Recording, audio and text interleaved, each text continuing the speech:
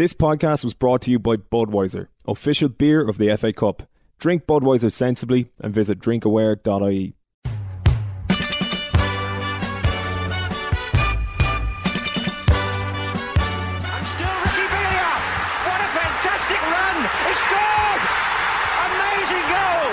Wasn't it? It wasn't a classic. Did you expect us to, Tony, do you expect us to come here just to please you, the media? Because we don't come here to please you, we come here to win. And Gerrard!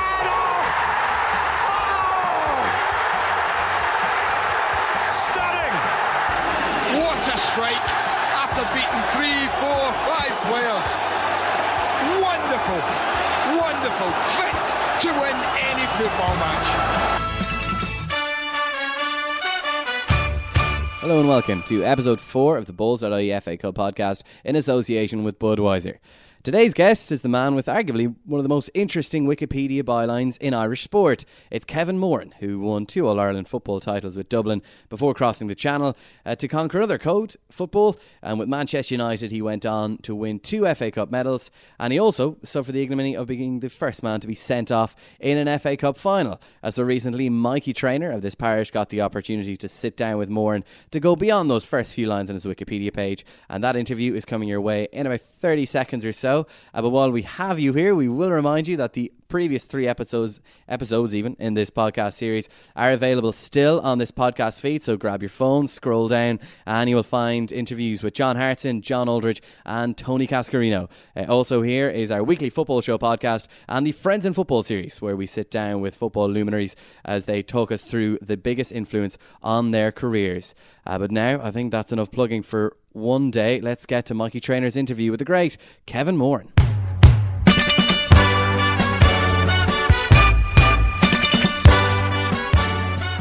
So Kevin Moran, thank you very much for taking some time out to chat to us at Balls.ie today. We're here to talk about the FA Cup, thanks to Budweiser. Obviously, you've won it twice, so in terms of memories, you've got a few to pick out from. Is there one that anytime you think of the FA Cup, you immediately associate from your playing career? Well, there is one, obviously. Yeah, but, sure. I think there's one more everybody else that knows about the FA Cup associates me with, and that has to be 85. Yeah. Because of the fact that I was the first player ever to be sent off in an FA Cup final. And for me, I suppose, it's maybe because of that makes it a little bit different, but it's the fact that we went and won the game. Because there's one thing playing in an FA Cup final. Yeah. It's like any player, you know, you do want to play in one, but it's so important to have to win it. I'm sure as well, and you said it yourself there, a winning final, that stat line is something that, you know, is constantly associated. The first man to get sent off in an FA Cup final, everybody talks about it, everybody knows about it, but it makes a big difference when you've won the match, when you've gone on to win the game. Like, it's something that I'm sure you've absolutely no regrets over. Yeah, absolutely. You know, people have still come up to me and afraid to talk to me about it because of the fact they think it's just such a stigma to have to be the first player to be sent off. But there is none attached to it because I won the game. We won the game. You know, and at the end of the game, people, you know, they do know it, but they forget that it's a team game. And it's all about the end result for players when they get there, about the supporters when they get there as well. And we've come away with the FA Cup in 85. And that's what it's all about, regardless of whether I got sent off, whether a player broke his leg. You know, all these things will sort itself out. But if you lose a game, you can't sort that out. It's done. Big time. But so when it happened, when you did get sent off, did you know that no one had ever been sent off in an FA Cup final, or is this something that you were informed of after? I had not a clue about it. Absolutely no idea. You don't go into a game thinking, oh, do you know what? Nobody's have all the stats in the back of the head. Exactly. It's not a stat you think about it. And I can't believe the FA Cup got to 1983 without anybody getting sent off in the final. Yeah, exactly. Got as far as 85 and nobody got sent off. 85, sorry. But you must remember as well, I remember there was an incident a few years before, a good few years before, late 70s I think it was. Arsenal were in the cup final and Willie Young, their centre back, was running back for a player and he was in front of him and he just pulled him back. Yeah. Right? But it was just a booking in those days. Okay, yeah. You know, and the guy was straight through to score a goal. Yeah. You know, so the rules have changed an awful lot. And I think if you look about it now, I think since 85 when I got sent off, I think 3 more players have been sent off in the FA Cup final. And there was sort of a, because it was the first time that it happened, there was sort of a dilemma as to your involvement with the celebrations. I've been informed that maybe I think there was a squad holiday away when you found out that you were actually going to get the medal, so it was in doubt up until that point. It was because of the fact that I was only told, I didn't know this, of course. Ron Atkinson said to me just before we went up the steps to collect the medals, he says, "Oh, by the way, Kevin, you can't collect your medal because you've been sent off." Yeah. And I went, "Why is that?" Listen, I don't know. And I got the impression as if I couldn't collect it, but maybe in the dressing room for me afterwards. But that wasn't the case. And but he said, "You go on up the steps anyway, and you deserve that." So I went up the steps. I remember going up the steps. If I put my hand out, I would have collected the medal anyway, because the guys at the top that were giving them, I didn't know anything about it. But I didn't actually. I actually said to them, "No, I can't take the medal." So there was a little bit of a hullabaloo about it with the FA and all the rest of it, and there was a lot of media attention for the next few days. Should he get a medal? Why isn't he getting the medal? And all the rest of it. And in the end, I think they decided, while we were on a flight, because after the game, United took us away to Trinidad and Tobago, and on that flight, I remember the captain finding out via his media sense that he got the news from, I think it was BBC as well, that all of a sudden that FA had decided to give me my medal. Well, that's crazy. on the flight over. That's absolutely ridiculous. Yeah. And was there kind of a celebration on the plane, or a cheer? There was a few drinks all around and cheers. Already, you got your medal as well. But you look back and you think, well, why would I not give you the medal? Yeah, that's crazy. It wasn't like there was a precedent before saying that you can't get it. This was the first time ever. And so you think back and it does surprise you, who came up with the idea of telling Ron Atkinson, because someone had to tell Ron, oh, by the way, he can't get his medal. And now we see the reverse of it. Now we see players who weren't in the final squad, be it injury or suspension, they're in the full kit and they're down on the pitch getting their medal and celebrating. Everybody gets the medal now. I think you were kind of the first, and now everybody knows on from there. We'll talk more about your playing involvement in the FA Cup in a moment, but going back to your childhood, what are your kind of memories of FA Cups? And obviously FA Cup finals would have been a big deal back when you were growing up. Yeah, it would have been, because in my day, there was nothing like what we've got now in terms of Sky, etc., etc. So the main emphasis was always on Match of the Day, right? So that was where you got all your football from, was Match of the Day, and everybody clued into that, watched the games, watched the goals, and whatever was shown. Except there was only one game that was really live throughout the whole year, and that was the FA Cup final. And I always remember it. It started at about 9 or 10 o'clock in the morning. Yeah. And I went through, they did the build-up, they did the players in the hotel, the players having their breakfast, the players getting on the coach going to the to Wembley, and they just made it into a huge occasion, right? And that's what I remember the FA Cup being all about, this unbelievable day where it just took over. And that's what made it really so special. So it was always an incredible trophy that I think, as growing up as a kid, you looked upon and you went, everybody wants to win an FA Cup medal if you were to play soccer. It's the one you're scoring in your garden. It's the FA Cup, isn't it? Yeah. And then that seems like a good place to bring it in. On the other side now, when you're a player, how was it to deal with that type of stuff? Obviously, by the time your first FA Cup final rolled around, it was a bit different in terms of the football coverage, but being on the focus of that all-day attention, how did that affect you going into what you knew already was a massive game? Yeah, it affects you in a way. It affected me a lot, I thought, in '83, being the first one. I remember feeling that I just got a little bit too tensed up before the game. I remember feeling that way as well before it. You kind of legs felt heavy during the game, and it just took a while for that to get loosened up. And I just think you built yourself up too much. Now experience tells you later, what to do, and how to get over things like that. And but no, definitely I felt '83, the cup final, wouldn't have been my best, I thought. And as a result of that, you're just delighted that we came away at that particular time with a replay, because we didn't play particularly well against Brighton, and we were lucky to get the replay in the end. And even with the replay, I think it was 5 days after, or however many days after it was, could you notice a big difference in, like, okay, we've been through it before? Yeah, there's no doubt about that. I don't know whether it helped the other players and the other team as well, but the experience you've had before certainly does help. I don't think there was as much build up to it that there would have been to the first game. The replay is a little bit more, kind of like a bit subdued, but you wouldn't have had the media attention, all the cameras watching what you're eating and all the rest of it. There wouldn't have been that extent. But the game itself went really well for us. You know, we were 3-0 up by half time. You know, Arnold Muren scored the fourth, and I can remember, you know, looking around the stadium, and it's never you get a chance to do that. Even in any game, even in a league game, you never do it. But this was Wembley, knowing that you've won this game and there's about 20 minutes to play. And I can just remember just thinking, looking around, taking in the supporters, taking in everything, and just really enjoying the moment.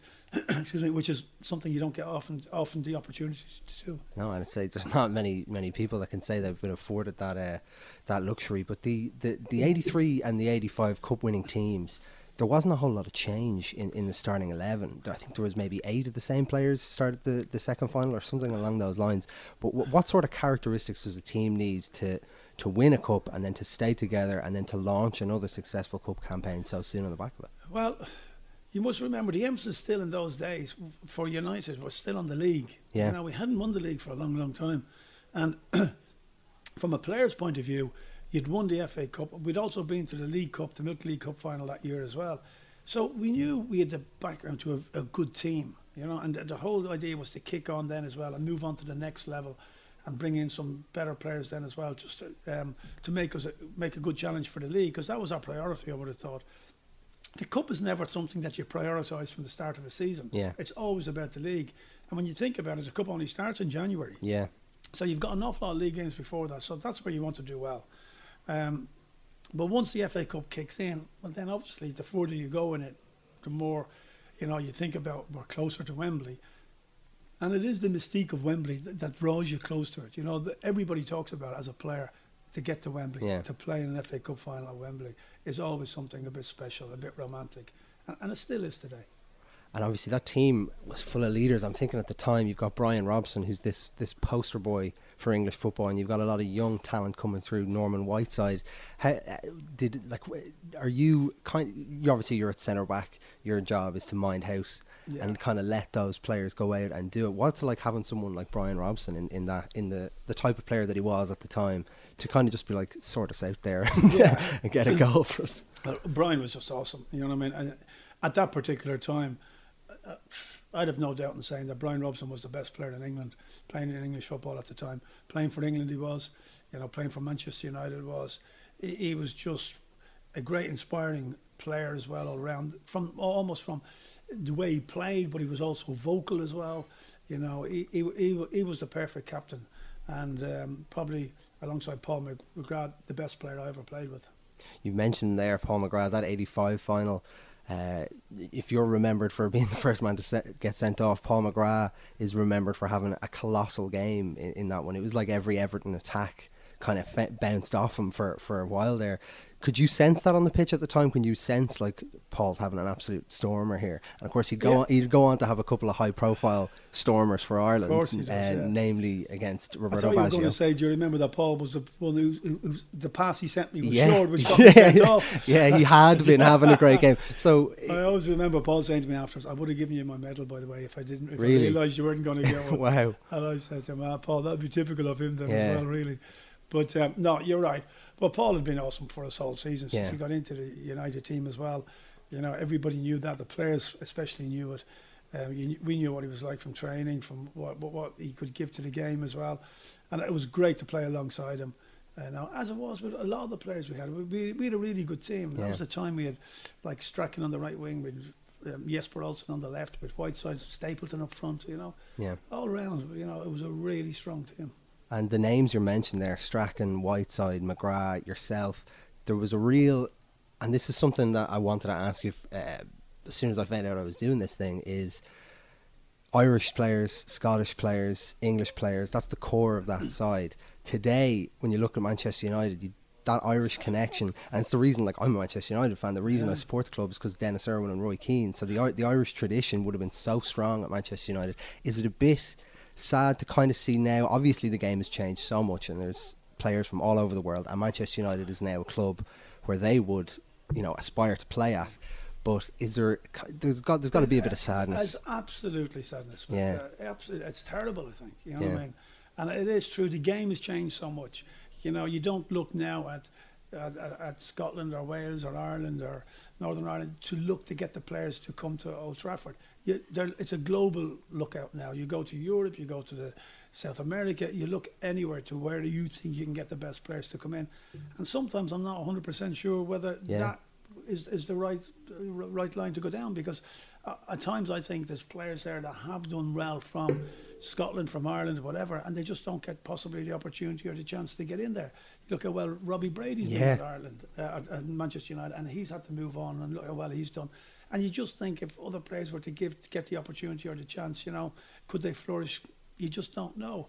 And it is sad. It is sad, I think, that there is no connection at all now between, at Manchester United and Ireland. Now, this is players playing in the first team. Yeah. Hopefully, there may be one or two coming through now at the moment, but it is so difficult to break through into the first team. It does feel like a long time since Ireland have had a young player break through at a Man United or a Liverpool even, or an Arsenal. Yes. Like, I can't, like, is John O'Shea maybe one of the last ones? Johnny Evans, they were in the same era then as well, really. And it is, you look back and it's that long, when is the last one that's broken through then as well? And the expectations are always so high when players go over there, and it's just unfortunate now with the system the way they have it, because sometimes players go out on loan, come back, and and I think that's a big part of it as well. And it's just not the same, or else you've just got to be so exceptional, you stand out so much from the rest of the crowd that you're just going to break through into the first team. And so take me back to your first experience then of a FA Cup final in 1983, and you've said before you'd seen, and you touched on kind of the fanfare that goes through. That strikes me that there's a lot of time between you getting up, waking up and starting your day before kick-off. So how do you occupy your mind in the hours in between, knowing that you've got this? You try and go through the same ritual that you'd go through for, say, an ordinary league game. It is a bit different because of the media attention around you. Like, as you say, the cameras are all there all that morning. So when you go out for a walk, the cameras are on you then as well. You get this sense of there's something special happening today, which of course there is. It's the FA Cup final. As opposed to a league game, you go out for your walk, there's nobody there. So you go and you get on with it, you come back, you're in your hotel room on your own, then you go for a bite to eat, you get your pre-match meal. All that in a league basis is no problem, you're used to it. FA Cup day, you're having your breakfast or your lunch before the game, and there's cameras everywhere. Yeah. There's cameras on the coach going to the game. So you've got this sense of, wow, this is something big, this is something huge. And then you're told what the media audience is, TV audience around the world, it's like 100 million or something like that. So it's just incredible if you were to take it on, it could, really, possibly overcome you in some ways that you mightn't perform. But it's important just to realise that as much as you can do, it's another game that has to be played on a pitch. And then Wembley itself is another reason as well. That's an awesome stadium to play in. Yeah, absolutely. And the attendances then, I think there was close to 100,000 at that first one. That's right, yeah. And that's obviously different to playing in the stadium at the time. You know what I mean? Even though you played at Old Trafford all the time, and attendances there were up in 56,000, 60,000 or so, you're still coming to a venue that's Wembley, the home of football, the home of the FA, the home of... And it just has that sense of, as I said, romance, nostalgia about it, that you just think, yes, this is something really special. So after those FA Cup final wins, there's changes at Manchester United. Sir Alex Ferguson comes in, and obviously that's kind of marks the end of your time at Manchester United. But could you get a sense then that something special was kind of brewing? Because obviously Manchester United would go on to dominate the 90s. Yes, there was. It wasn't there when I was there. I had 2 years under Alex Ferguson when he was there, and I must admit, you didn't get the sense that what happened was going to happen. Yeah, he had a lot of changes he wanted to try and make, and even when I left, nothing happened for about at least another 2 years afterwards. And it wasn't until he actually in the FA Cup run, and I think a lot was down to Mark Robbins, I think, who scored some vital goals. Absolutely. Well. I think his job was on the line there when that goal goes in. His job was really on the line. And the general feeling would have been that if United got knocked out of the FA Cup, he was nearly gone. Because in the league, there was no real advancement. There was no sense of, like, the club is going in the right direction. Because all the eggs were in the FA Cup basket there. Only because the league positions over all the years, it wasn't like as if he'd finished, in the top 2 or 3. It was 6th and 7th and 8th. And so there was a lot of work to be done, but then all of a sudden when it clicked in with the FA Cup victory, which the following season they won the European Cup Winners' Cup, and then that was it. The year after came the league, and then it just didn't stop. Then it was like as if we'd gone into a role then as well. And Alex Ferguson came out on top, and rightly so. Been the greatest manager ever. Absolutely. And so then after Man United, you went to Spain. You played for Sporting Gijón. That's something that fascinates me. I wish more Irish internationals were playing abroad, because what it does is it gives Irish fans an excuse to follow a league and to follow a team in a league. So what I'll ask you is firstly, how did that move come about? Well, the move came about because I can remember at the end of the previous season, Alex Ferguson said to me, "Listen, Kevin," he said, "I'll let you go." And I said, "That's fine, okay, no problem." He says, "You can find yourself a club." And at one stage, it looked like there was a lot of interest from Manchester City in me. And I thought I might go, across the road, which I possibly would have done. But that didn't materialise. But then that was Euro 88 were coming along. And then I played in the European Championships of 88. And, as you know, Ireland did really well. Yeah. And I probably did okay myself. And from that came the interest from Sporting Gijón. They would have been watching the games, and they came in and liked what they saw and asked me over, and we sat down. I said, "Yeah, great idea, great challenge to take." It was at a time when I could do it because my wife was all up for it as well. We had a young family. The eldest lad, Dara, was only 3 years of age then, and Rachel was only 6 months. So it was a time you could go abroad then. You weren't taking them out of school. It wasn't going to interrupt that too much.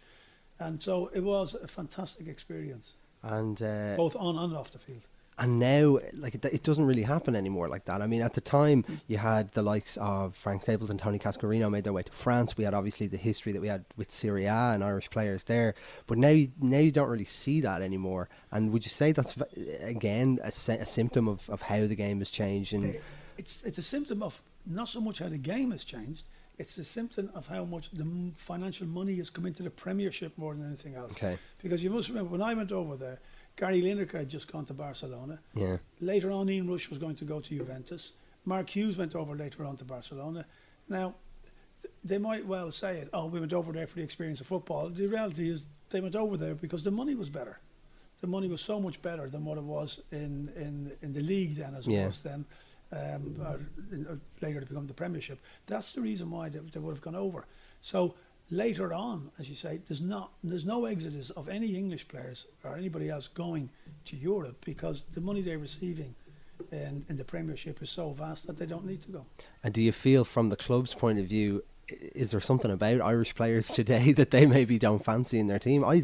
Because I remember, you'd see even Robbie Keane going to the LA Galaxy, you'll see Irish flags in the stands. And I remember I was watching a game that Jack Byrne played on loan at SC Camber in the Eredivisie in Holland, and there's an Irish flag there. Yeah. So it's difficult for me to understand why especially when you see how we did at Euro 2016, why other countries and managers in other leagues seem reluctant to take Irish players over. I don't think it's a reluctance. I think they could take them, but they can't give them the money that they're already on. Yeah. Even if you look at a player that's playing in the Championship, that's plays for Ireland then as well, if they were to go to a Dutch club even in their Premier League or whatever, I can guarantee you they won't offer them as much money. So you're thinking, well, why am I going over there if I'm going to get less money than what I can get here? And if I play well in the Championship, I might get a Premiership club, and then even my money will even go up all the more. So it's the consequence of the financial situations is the reason why players don't go abroad. Before, you would look at going abroad, even from the football experience, but you did so as well because of the monetary situation. It's a shame for Irish fans, or at least for me, because I like staying up and watching obscure leagues. But while you were at Sporting, am I right in saying that your roommate there was Luis Enrique? Well, he wasn't my roommate, but he came into the team just at the end while I was there, and I remember him breaking through as well, and he was only a skinny young lad of about 17 years of age, but you could tell he had great ability, on the ball. His movement, on the ball as well was fantastic, and you always thought, hey, this guy's got a great chance, but but once again, you never know. Yeah. And I've often seen that with players. Some players you think can really break through, and they don't. Others go and break through and become major stars, as Luis Enrique did. And there was another guy who came into the team as a centre back, who I played alongside, was Abelardo. Abelardo went and played with Barcelona as well, and with Spain. That's an interesting point you raise about seeing players that have all the potential in the world. From your time, whether it be at Manchester United or at Sporting, was there one player you thought at the time he's destined to be a top player and then maybe didn't go on to live up to that potential? Hard to think back on that now, just to think of a player that, you know, just sticks out in my mind. Maybe that they really turned it on in training and they didn't quite do it in the game. You sometimes get players that you think, he's got an opportunity, he's got the ability.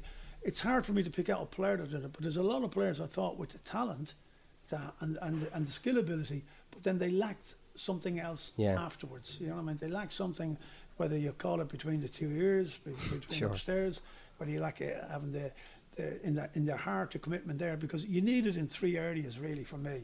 You need it down below in your feet, you need it in here in your heart, your commitment, and then you need it most importantly of all between your ears as regards your knowledge and how to deal with the situation, the pressure. And that is key to making up the ingredients that it's going to take you to become a top player. And then you came back to English football with Blackburn. And obviously you would have played in teams that would go on and challenge for the title and be really successful. What was the makeup like there in terms of your teammates and the squad compared to what you'd achieved with the Manchester United teams? Well, it changed dramatically when I came back to Blackburn. I always felt I came back a far better player from my experience with Sporting Gijón, just in the way I played over there, and that I always remember that. But as regards the team I came back in, it was very much, at the time, the Premiership wasn't there, so we were just a League Two team, and trying to get into the English League One. Yeah. And we got into when I came back in the April of '90, and we made it to there was playoffs then, and we made it to then, but never got any further. And then, as a result, we went backwards then after that. And the following year, you know, we were a team that struggled. But by then, Jack Walker had come very much to the forefront, who owned Blackburn Rovers, and he was beginning to start to pump some money in. And you could see that with the quality of players we were trying to sign then as well. And then it was only when really Kenny Dalglish came in the beginning of the following season that really the money came in, and then it took off, and we gained promotion that same year as Kenny took over. And have you got any FA Cup memories that stand out from your time at Blackburn? Yes, there was one particular one, I think. It was, would you believe it, it was the second time I got sent off, and that was in an FA Cup game at Ewood Park against Liverpool, and I always remember it was a ball over the top, and I was pretending I was looking at the ball, but I wasn't really. I was trying to block it. Okay. He rushed to trying to get to it, and I thought I might get away with this if the referee didn't quite say it, but he saw what I was doing. And he sent me off in it. But that, so amazingly, the two sendings off I've ever had were in the FA Cups. That's remarkable. But I was going to ask you there just about that Blackburn team as well. I'm after losing my train of thought before my final question there. One thing that you were going to say, I was going to ask you about something you said about Sporting Gijón. Is you said you feel like you came back from Spain a much more improved player. What kind of difference was being exposed to a different culture of football entirely? Football culture, from the point of view of when we played in the league, even with United, the football then it was like 100 miles per hour. It was just get the ball down, get it down the wings, get it across, put it in the box. Yeah. It was all go. Even with United, you couldn't put 3 or 4 passes across the back. You'd have the crowd on your back. Yeah. You have the crowd get the ball forward. And it's so different today. I go to, a lot of the Man United games. I've got a couple of season tickets. And I go there and you sit back and you watch them pass it, knock it around, keep it. And the one thing that does fascinate me a little bit is that if ever they put a ball astray, right, you can hear the crowd going, the groans, oh, terrible, And I remember in my day, that was not an issue if you had a misplaced pass. Because inevitably, a lot of the passes you were doing, you were putting them forward. They were longer, maybe a longer ball, but even whatever, they never got on it because they knew you were trying to get the ball forward. The game has changed so much now that it's all about possession and trying to get through and break them open with passes more than anything else.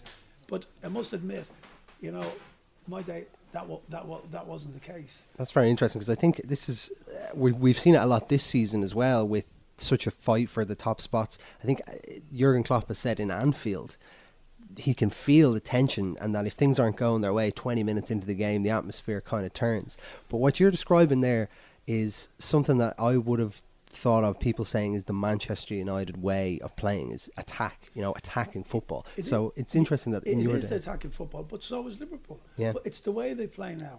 Even though Manchester United can play and attack, you can play attacking football and get the ball down the corner flag and you can't now whip the ball across, put it. But no, they don't, because they look up and they don't see anybody in the box, so they have to come back out and back out again and out the other side and back to the halfway line, and it could end up with the goalkeeper. And that frustrates the crowd. You know what I mean? Watching the game. You know what I mean? More than anything else. Whereas in my day, it was all about get the ball wide, get in the box, and you knew there was going to be 2 or 3 players getting in the box, because that was their job to get in the box. And if it broke down, it was their job to get back again and then get forward again. So there was a lot more action happening, where at least I felt that the crowds were watching something and they were just felt, oh wow, they were allowed to tackle. You know, there was a lot more involvement of a crowd in a game than at times there is now, where it can go very, very quiet. You know, and that's what you feel, that tension then as club would talk about, because at times the crowd is quiet, and then the next thing you hear from them, it isn't like a cheer to get behind the team. It's kind of like a boo. Exasperation, exasperation more than anything else. And another, obviously, because of their recent struggles, that's evident when you watch Arsenal lately. We're talking about the FA Cup the day after Arsenal have just beaten Sutton United in the FA Cup, and from me watching the build up and the coverage to that, you could tell that everybody really wanted to see an upset in that. You know, the minnow beating the Premier League team, and the magic of the FA Cup, that cliche comes out a lot.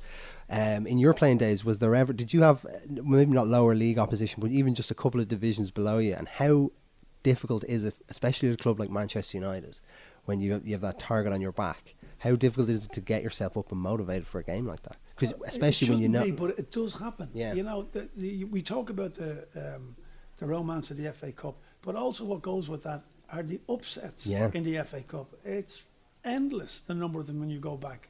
This season we've seen some of the biggest ones ever. Biggest one has got to be Lincoln City away to Premiership. Incredible result. Incredible result. You know, you never thought that could happen. Burnley drew with Chelsea the week before. And before that they'd won their last 8 home games or something like that. So it's just an incredible result. But that always is typical of the FA Cup. But you go back to your question there as regards what during my time. We won the FA Cup in '83. Following season '84, I didn't play in the game, I was injured. But we went away to play Bournemouth. Now we're Division 1, Bournemouth Division 4. They beat us 2-0. We're out of the FA Cup in the third round, the first round for when the clubs come in, the big clubs comes in. So that was, once again, huge shock. But you would have been sure that place would have been absolutely rocking. Would have been absolutely rocking from the rafters with a result like that. And all of their players know that this is the biggest game, and is that what presents the problem? Is you know what you're going to face from them, but to you it's they just build themselves up so much. The crowd do as well. They probably give themselves. They find an extra 10 or 15% from somewhere that they probably can't find week in, week out when they're playing their league games. So yes, that's what makes the FA Cup just that so special. That's the reason why people talk about it in that light. So they want the minnows to do well, and inevitably, so many times that happens. Before I let you go, I'll have one more question. This is kind of a recurring theme we have on our podcast that we ask our guests that we have this year. I'm going to put you on the spot, and I'm going to ask you to think back to all the teammates you've played with, and can you pick out 2 that were the most impressive to you day in, day out on the training pitch? So these are guys that you would have trained with and gone, like, that's the standard. That's easy, because I've already mentioned them. Okay. That's Brian Robson and Paul McGrath. Brilliant. Thanks very much. It's been great to talk to you. Obviously, the FA Cup continues this year, and we'll be rolling out a few more of these podcasts, so stay tuned to that. Kevin Moran, thank you very much for talking to Balls at 8. No problem. That's